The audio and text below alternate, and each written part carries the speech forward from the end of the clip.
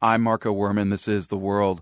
The daughter of a powerful Mexican official shows up at a trendy Mexico City restaurant and demands a specific table. When she doesn't get it, she sets out to have the place shut down by Daddy's inspectors. Oh, I almost forgot. Daddy happens to be the head of Mexico's Consumer Protection Agency. Unfortunately for both father and daughter, the whole plot is exposed on social media right then and there by other patrons wielding smartphones. And there you have it. A scandal is served. Mexican-American patron Max St. Romain was there. You know the restaurant owners, Max. How do they tell the story about this evening recently when Andrea Benitez couldn't get the table she wanted? When I walked by there, the event was unfolding, the actual part when the agents came by.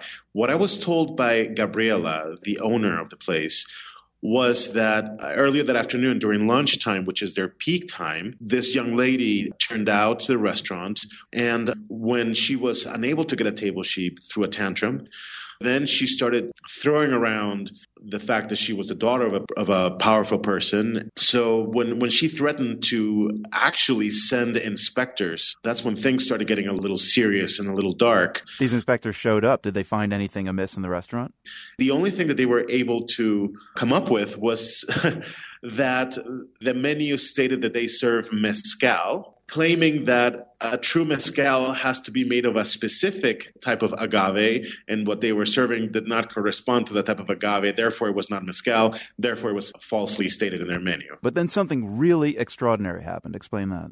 So people started, whipping out their smartphones, taking photographs and videotaping what was happening, deliberately trying to put these public officials, make them nervous. Things got a little bit even more uncomfortable when one of the inspectors bumped into one of the customers that was eating there. This was videotaped. That caused some tension amongst everybody involved. So the inspectors got frightened and they ran off into one of the vans that was parked outside to seek some sort of a shelter. And they stayed in there until lawyers from the agency came by. And that's when the restaurant actually was shut down. So do you see the narrative here as restaurant patrons head to social media to take down an elite young woman and her attempts to get a good table? This story comes with a long-standing baggage of corruption that we've carried through here in Mexico for decades and decades, associated to the party that was in power for more than 70 years up until about 15 years ago. When the party came back in this present administration that just came into power at the start of the year, Mexico still has a lot of sort of skepticism over, is this the old party or is this a new, renewed, fresh, clean, transparent party?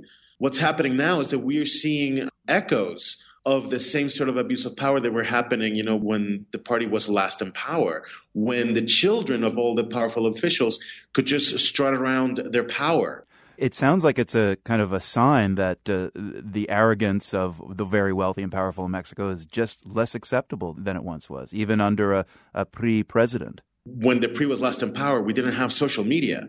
And it's so interesting that this story that is really a very small sort of little incident has snowballed into this international event that is now being spoken to in our Senate.